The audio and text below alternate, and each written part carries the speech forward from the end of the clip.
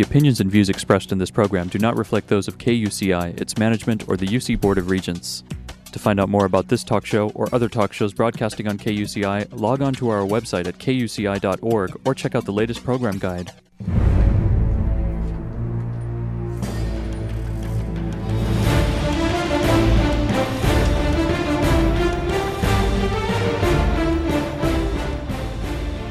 You're listening to KUCI 88.9 FM in Irvine and KUCI.org on the web.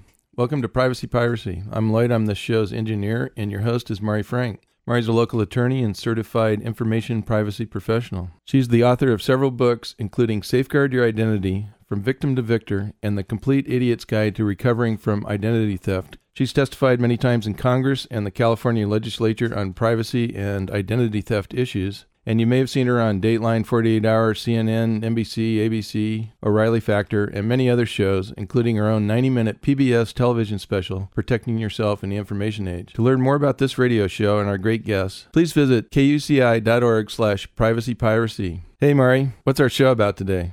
And now we are sitting here the very last day of the International Association of Privacy Professionals conference in Washington, D.C., and what a way to end. Oh, my goodness. I just heard the most hilarious, but also most enlightening and intelligent keynote speech by a wonderful speaker who I have sitting right in front of me. And if you look at our website, you'll see his picture. We've had a lot of fun. We even had fun with him at the Privacy Bash last night, ran into him, bashed into him. And he's a great guy and really an incredible man. Let me tell you about Hassan Elahi. And Hassan is an associate professor of art and director of the Digital Cultures and Creativity program at the University of Maryland. He's an interdisciplinary artist whose work examines issues of surveillance, citizenship, immigration, transport, and borders and frontiers. His work has been presented in numerous exhibitions and venues, such as Site in Santa Fe, Center George Pompidou, Sundance Film Festival. I could go on and on. There's so many, but I want to talk to him. He also has been frequently in the media, so we're very excited to have him on our show. And he has been covered by the New York Times, Forbes, Wired, CNN, ABC, CBS, NPR, Al Jazeera, Fox, and also he appeared on the Colbert Report, which he said was actually a lot of fun. And in 2010, he was an Albert McDonald Fellow, and in 2009, he was resident faculty and Nancy G. McGrath Endowed Chair at Skowhegan School of Painting and Sculpture. So we not only have a real privacy expert when you hear his story, but we also have an incredible Renaissance man with us who I think should be at the Improv. So wait till you hear him. And thank you so much for taking the time to come and be with us this afternoon, Hassan. Thank you for having me. So Hassan, you have to tell you have to tell your story. Start out and tell it because it's just too amazing what happened to you and how you became this privacy expert artist. Yeah, it wasn't exactly by choice. I kind of stumbled on it. I was coming back from an exhibition that I was doing overseas, and as I'm coming back, I was taken in by the authorities and questioned about my whereabouts, what I was doing, who I met with, and all sorts of stuff. And, it's eventually, I think anyone that talks to me for more than a couple of minutes realizes I'm no terrorist threat. But unfortunately, the system doesn't trust itself, and, that it didn't give this person the authority to say, hey, guy's harmless, leave him alone. But so this went on for the next 6 months. Well, first tell what happened, because I think the story of what happened to you when you were at that Detroit airport, people can really, really relate to and kind of freak out about. Yeah, so, I'm coming in, and basically it's just a typical in and out that I'm going coming back into the country. I hand my passport over, and it's a U.S. passport, and I end up in an INS detention facility, which is kind of awkward to say the least. If not, actually, I'm not even sure if there's legal grounds for INS to detain U.S. citizens. But anyway, so I got taken in, and this huge room with all these far-fetched corners of the earth from everyone you can just see the fear in everyone's face that this is their first day in the U.S. and things aren't going terribly well. So, of course, I'm sitting there and then sitting around, and then this guy in the suit walks straight up to me and just looks at me. He says, "I expect you to be older." So I'm like, no, I guess this is as old as I'm going to be. So,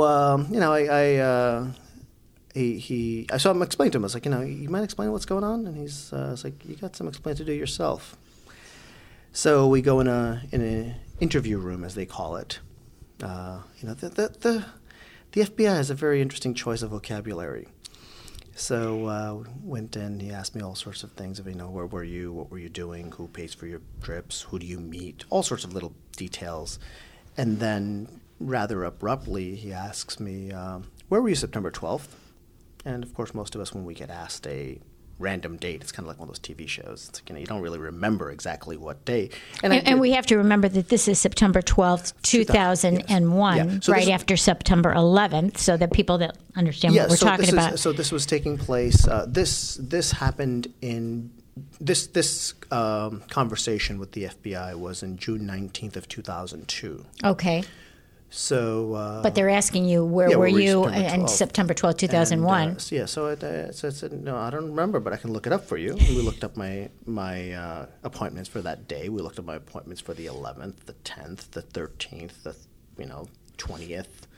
We read about 6 months of my calendar. Luckily, you keep a really good calendar. Yeah. It could be. It was on your PDA at the time, right? I mean, it could be pretty bad if I didn't have that detail. I mean, I like I say, I don't look good in orange. It just doesn't. It clashes with my skin color. Right. And it doesn't really highlight my hair color right. Right. Either. Right. Anyway, so I'm sitting there, and of course he's like, hey, and then he asked me, this. He had a storage unit near the campus. I was like, yeah. He goes, what'd you have in it? Winter clothes that I got no use for in Florida. Assorted furniture that I can't fit in my ratty apartment, and just garage sale junk because I'm a pack rat. And he looks at me really confused and just looks at me and says, no explosives. I was like, no, I'm certain there were no explosives because I would have remembered that. So turns out that they had received a report that an Arab man had fled on September 12th who was hoarding explosives. And that Arab man would be me. Never mind, I'm not Arab, but it doesn't matter. They're all the same over there anyway. I mean, that's the kind of ignorant behavior we're operating on. You were born in Bangladesh, but you grew up here in the United States. I grew up in Brooklyn. That's home for me. Yeah. And so I'm thinking, it's like, what's going on in this situation? Anyway, so at the end of it, conversation, which probably lasted about an hour and a half.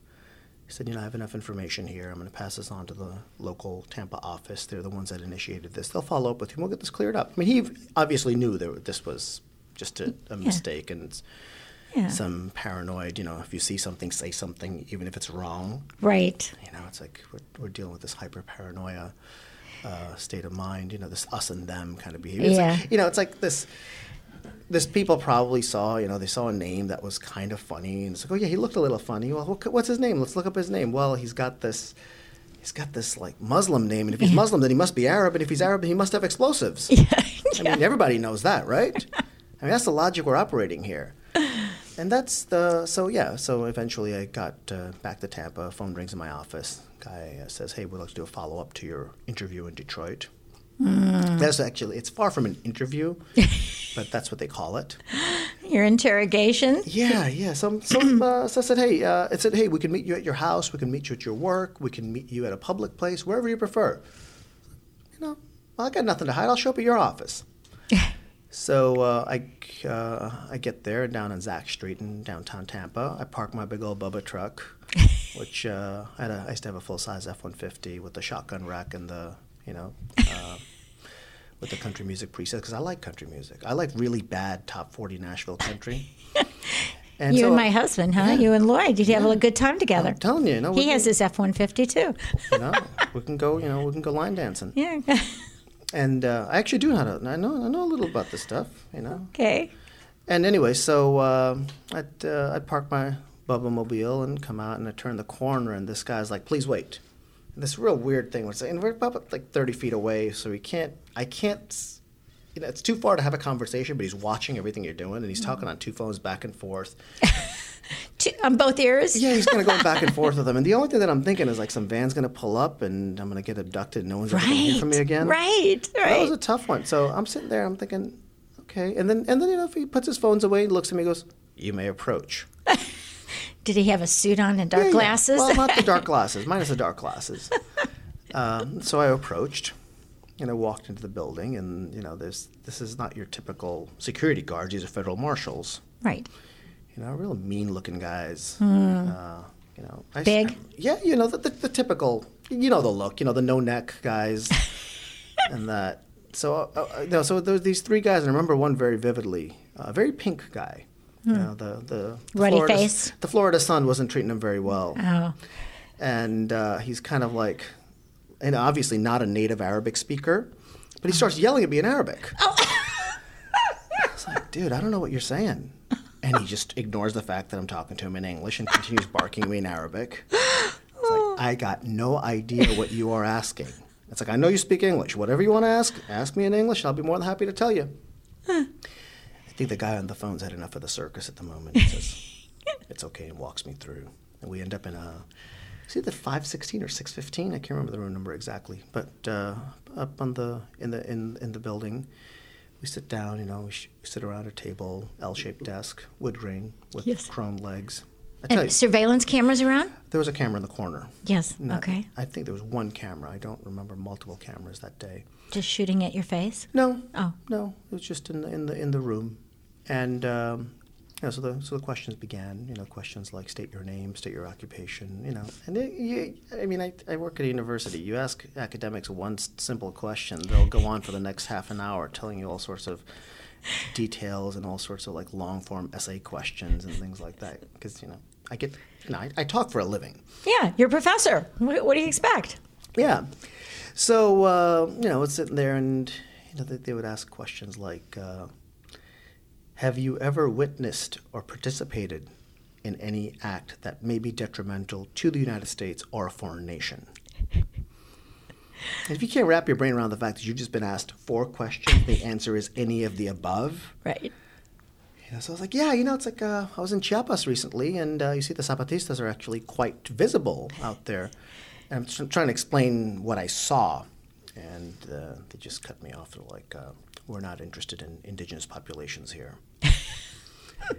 And so I said, the guy's like, okay, I'm going to cut through the chase. Have you ever met anyone from Al-Qaeda? No. Have you ever met anyone from Hezbollah? No. Have you ever met anyone from... And he named like a whole bunch of groups. And I consider myself relatively on top of world affairs. But some of them you didn't know. No, I had no idea what these people were. And then when we got to, have you ever witnessed any activity by this?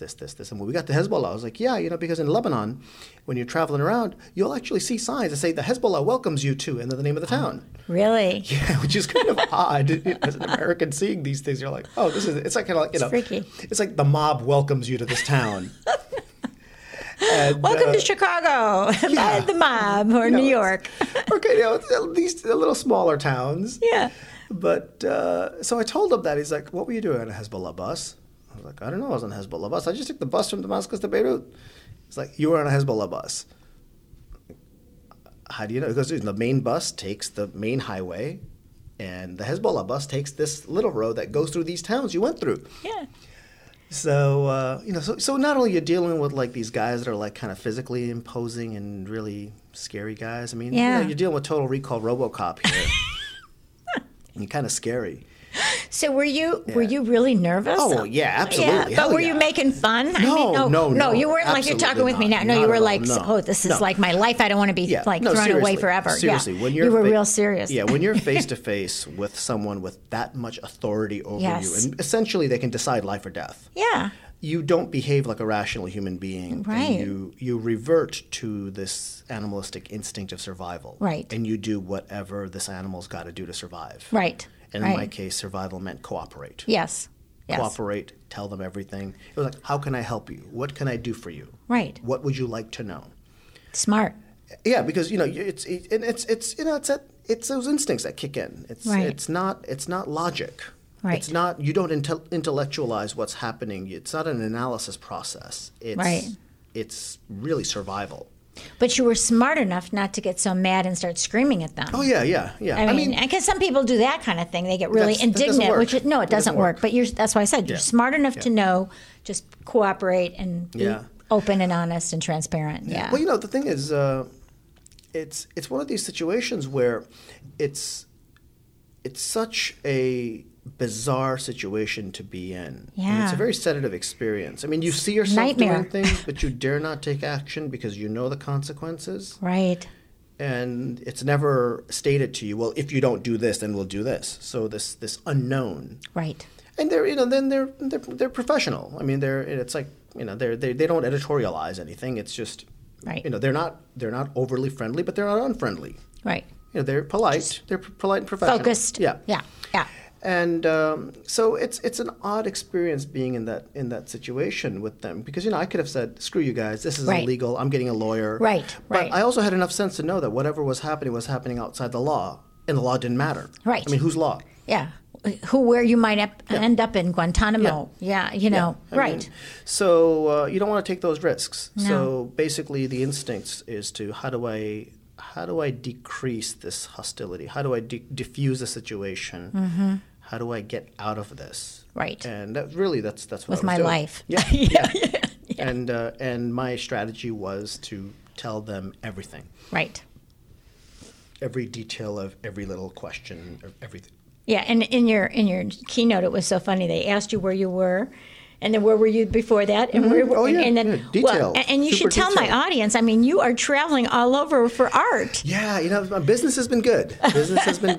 I'm in exhibitions on a very frequent basis. I do a lot of lectures, a lot of things all over the world, which has been great. Until you got caught. Yeah. Well, no, I'm still just as busy. Right. Actually, I think I'm way busier now than I've ever been. So they were really doing you a favor, the FBI. Yeah, it's a collaboration that I have going with them. Yes. They don't know it's a collaboration, but I collaborate with them. We have to tell what you did. So let's go. Okay, so you're in Florida. Yeah. You're in this room. Yeah. You've been interrogated. Well, you're open and honest. That's just one day. Right. This went down for 6 months. How often? 2 to 3 weeks. Sometimes it was over the phone. Sometimes it'd be in person. It's like, look, I was like, hey, what can I do for you? Yes. They would call me. It's like, hey, how you doing? How you doing? What can I do? What would you like to know? How may I help you? I think it's also scary that in Florida, isn't that where they took their flying lessons in Florida? Yeah, it was down in Sarasota. Yeah. So I think Florida and just somebody claiming that you have explosive, that, they put these outrageous puzzle together that didn't match. It could be, but it all goes down to if you see something, say something, even if it's wrong. Right. And you were thinking that there were only a couple of people that knew that you even had a storage unit. Yeah. So it's like you're going on, instinct, relatively ignorant information. Yeah. Right. I mean, that's probably the best way we can put it. Yes. No, you don't want to defame anybody, right? Yeah, right. Okay. So anyway, this is going on for 6 months. Yeah, it finally ended with 9 consecutive polygraphs in one sitting. Were you sweating? I don't even remember. Oh, I mean, God. It's a very sedative experience. Very sedative experience. You kind of just chill. It's almost like watching an executioner at work because they're so methodical and so precise. And the guy had like a voice like Hal from 2001. Like, is today now, Tuesday? Hassan, just move over here, Hassan. It's kind of like that. And it was a bizarre experience. And so after you took all these... So he leaves the room. Right. And then my regular FBI agent comes back in and says, everything's great. Everything's fine. I was like, yeah, I know. That's what I've been trying to tell you guys all along. It's like, can you guys give me a letter saying everything's okay and everything's fine? Right, so I can carry it with me wherever I go. Exactly, yeah, because all we need is the last guy at the last airport not to get the last memo. Right. And here we go all over again. When you said that in the keynote, I was thinking about when I was a victim of identity theft, and my thief was also a meth addict and did other things. I got a letter that I carried in my wallet for like 10 years. Yeah. Because I was so afraid I'd get arrested, thinking that so I get it. I was thinking that was a smart thing to do. But they wouldn't give you a letter, would they? No, they can't because it was all outside the law. Right. The magic wand of national security. Terrorism. So tell what they did for you instead. So basically they said, if you get into trouble, here's some phone numbers. Give us a call. We'll take care of it. And there were cell phone numbers that you could reach any time of the day? Exactly. So before I would go anywhere, I would call. And it wasn't because I had to, but because I chose to. Preemptive. It was preemptive. It was that, hey, guys, don't want to make it look like I'm running. Don't want to make it look like I've got any red flags. I want to make sure you guys know what I'm doing. Right. And so I'd give them my flight itinerary, my flight numbers, airports, dates, everything. Like, thank you. It's like, we'll pass this on. We'll take care of it. And then when you traveled, because you had done that, did you get stopped? Totally fine. So that was totally smart. Fine. Yeah. I mean, it's like a heads up. Hey, guys, don't want to make you guys panic. Don't want to make you think like, hey, we got one here. Right. It's like, no, it's okay. He's been checked out. He's all right. Just leave him go. So basically that went on for a while, and then the phone calls turned to emails, and the emails got longer and longer. And you're writing them these really long emails, talking to them. Yeah, telling give them travel tips, and I love that when you're talking about you're telling them these long emails about where to go and visit. Food. This is great food here. Yeah. And then what kind of answers would you get? They'd always be like, thank you, be safe. Nothing like, hey, thanks for telling us. Where else should we eat? Yeah, it was like, thank you, be safe. That's it. You were saying it was kind of one-sided. You write these long stories. They're not very sharing. They don't share. I mean, they're not in the business of sharing information. They're in the business of getting information and giving you absolutely nothing in return for it. Right. So it's really unbalanced relationship. It doesn't work, And they're with me like every moment of my life for like 6 months, and they want to pack up and leave. Yeah. No. We have a relationship now. It's like, you can't just walk out on me like that. We have a commitment here. One of these days, I'll get over it. I'll move on. I'll be ready to go on my own. But I'm not ready for that kind of separation yet. So tell what you did. So I've decided to way back. This is ages ago, and I took my my clunky old phone and decided to turn it into essentially an ankle bracelet that would like track me. This is pre-Twitter, pre-Facebook, pre-Google Latitude, Foursquare. I mean, you name it. All these other applications. So what'd you call your project? I don't even know. I mean, it's one of these things where I'm not even sure. At first, it certainly wasn't an art project. Right. It was purely survival. So, yes. I basically, it would report exactly what I was doing, where I was. Every little detail of my life was posted online. Especially with those pictures. Yeah. Like today in the keynote, you had pictures of all the food you're eating, everything. Mm-hmm. You had the bathroom in Korea. Yeah. Well, the thing is, it's everything. So every few moments, I timestamp my life. So it could be something as just an empty hallway, or it could be something as just as like the food that I'm eating right now, or it could be something as the bed I just slept in. Mm-hmm. I mean, there's just very little. It's all evidence that I was here, and I did this. And there's no people in it. It's always just rare, they may be incidental to the image. I mean, there might be a crowd of people, but they're not really. They're not that's not the important part. The important part is the evidence of the location, of the geography of it. Right. And so you have you don't say exactly where it is. You just give the location. Sometimes we're incredibly specific. I mean, some of my databases are incredibly specific, as like truck stops off of Interstate 80. I have something as specific as that. I have something as specific as empty parking lots of grocery stores at night.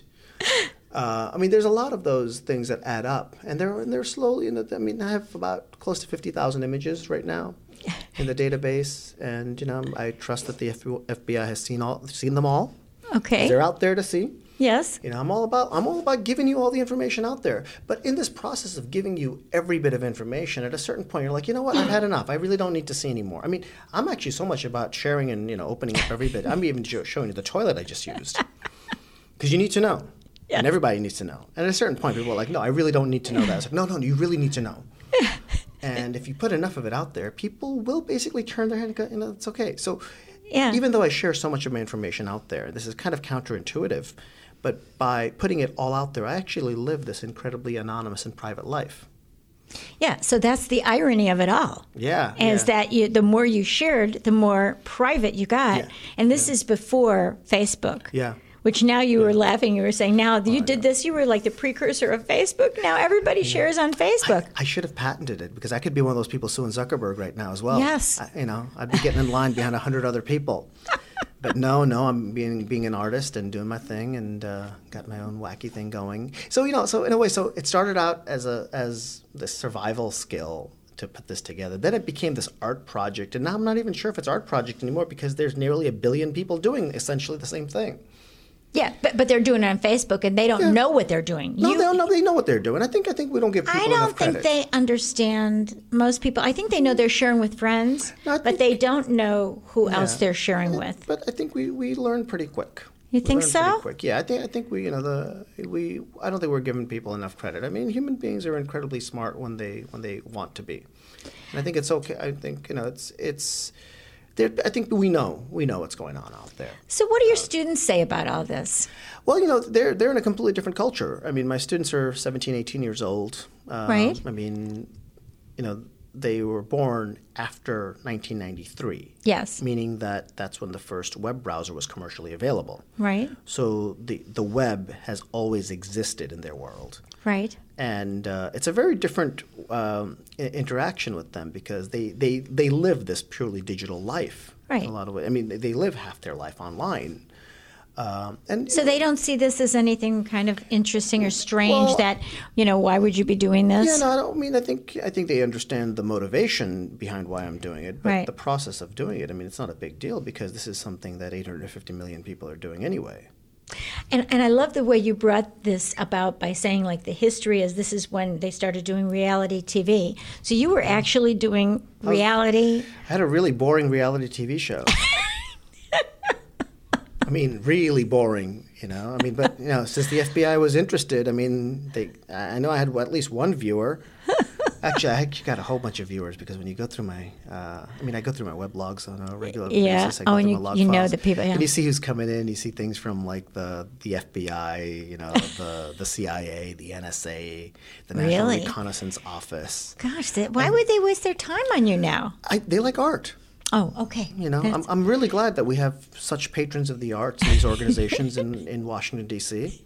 I mean, I even got hits from the White House, from the Executive Office of the President. Wow. And both during Obama and during W. Mm-hmm. Now, I don't think it's W because, I mean, he used to call it the Google. Yeah. So I don't think it's him. No. And maybe it's just an intern there. Yeah. Maybe it's Cheney. That's true. If it's Cheney, I'm scared. Yeah. He's got no heart. I mean, literally. Yeah. Yeah. But, I'm really scared about him. So, Hassan, being that you came to speak at a privacy conference, give us kind of like the takeaway that you want us all to have? I mean, it was wonderful. Everybody was laughing. It was really very poignant. But tell my audience what you want the takeaway to be. The reality is that, first I have to laugh about it because the other option is pretty depressing. Yes, yes. There's hundreds and thousands of unknown people that don't necessarily have the same agency that as an artist that I have. Right. And also I have to be quite honest in saying that it wasn't necessarily my fluency in the language, but it was my fluency in the culture. Yes. That kept me out of Gitmo. Yes. Yes. So when you get asked a question and then you can make a reference to the Florida State football game, Middle Eastern terrorist suspects aren't supposed to know about, college football, much less the nuances between the SEC and the ACC.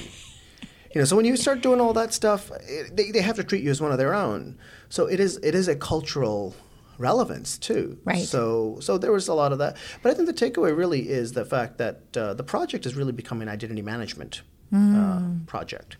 So if there's a little bit of information about you out there, it's inevitable. You're not going to be able to disconnect. That's not reality. Right. But having a tiny bit of information out there can actually be damaging. Right. Because it may not be the right information. But if you have all this other information there, and if you're in control over that information, then you actually have a much better identity of your own because you're the one that's responsible for it.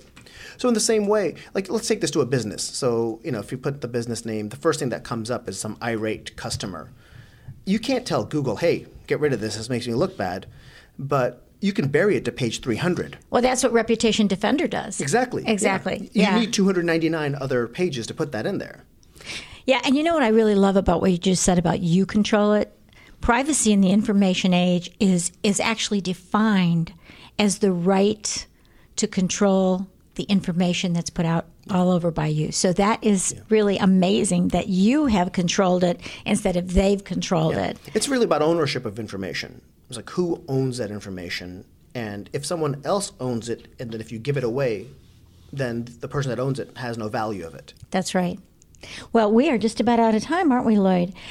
Hassan, you are just wonderful. It's been I just am so thrilled that we got to meet you and we got to hear you. And if you're listening to this, you have been listening to Hassan Elahi, who is a professor, and obviously he has become a privacy expert and just turned the tables on the FBI. And we just can't wait till he comes and brings all of his beautiful art to UCI, which he says he's going to do soon, right? Hopefully soon enough. Okay, well, we're going to stay in touch. This has been wonderful. Thank you so much. Thank you for having me. This is Mari signing out at KUCI 88.9 FM in Irvine and KUCI.org on the net. Join us every Monday morning at 8 a.m. and visit our website at KUCI.org/privacypiracy. Thanks. Stay private. The opinions and views expressed in this program do not reflect those of KUCI, its management, or the UC Board of Regents.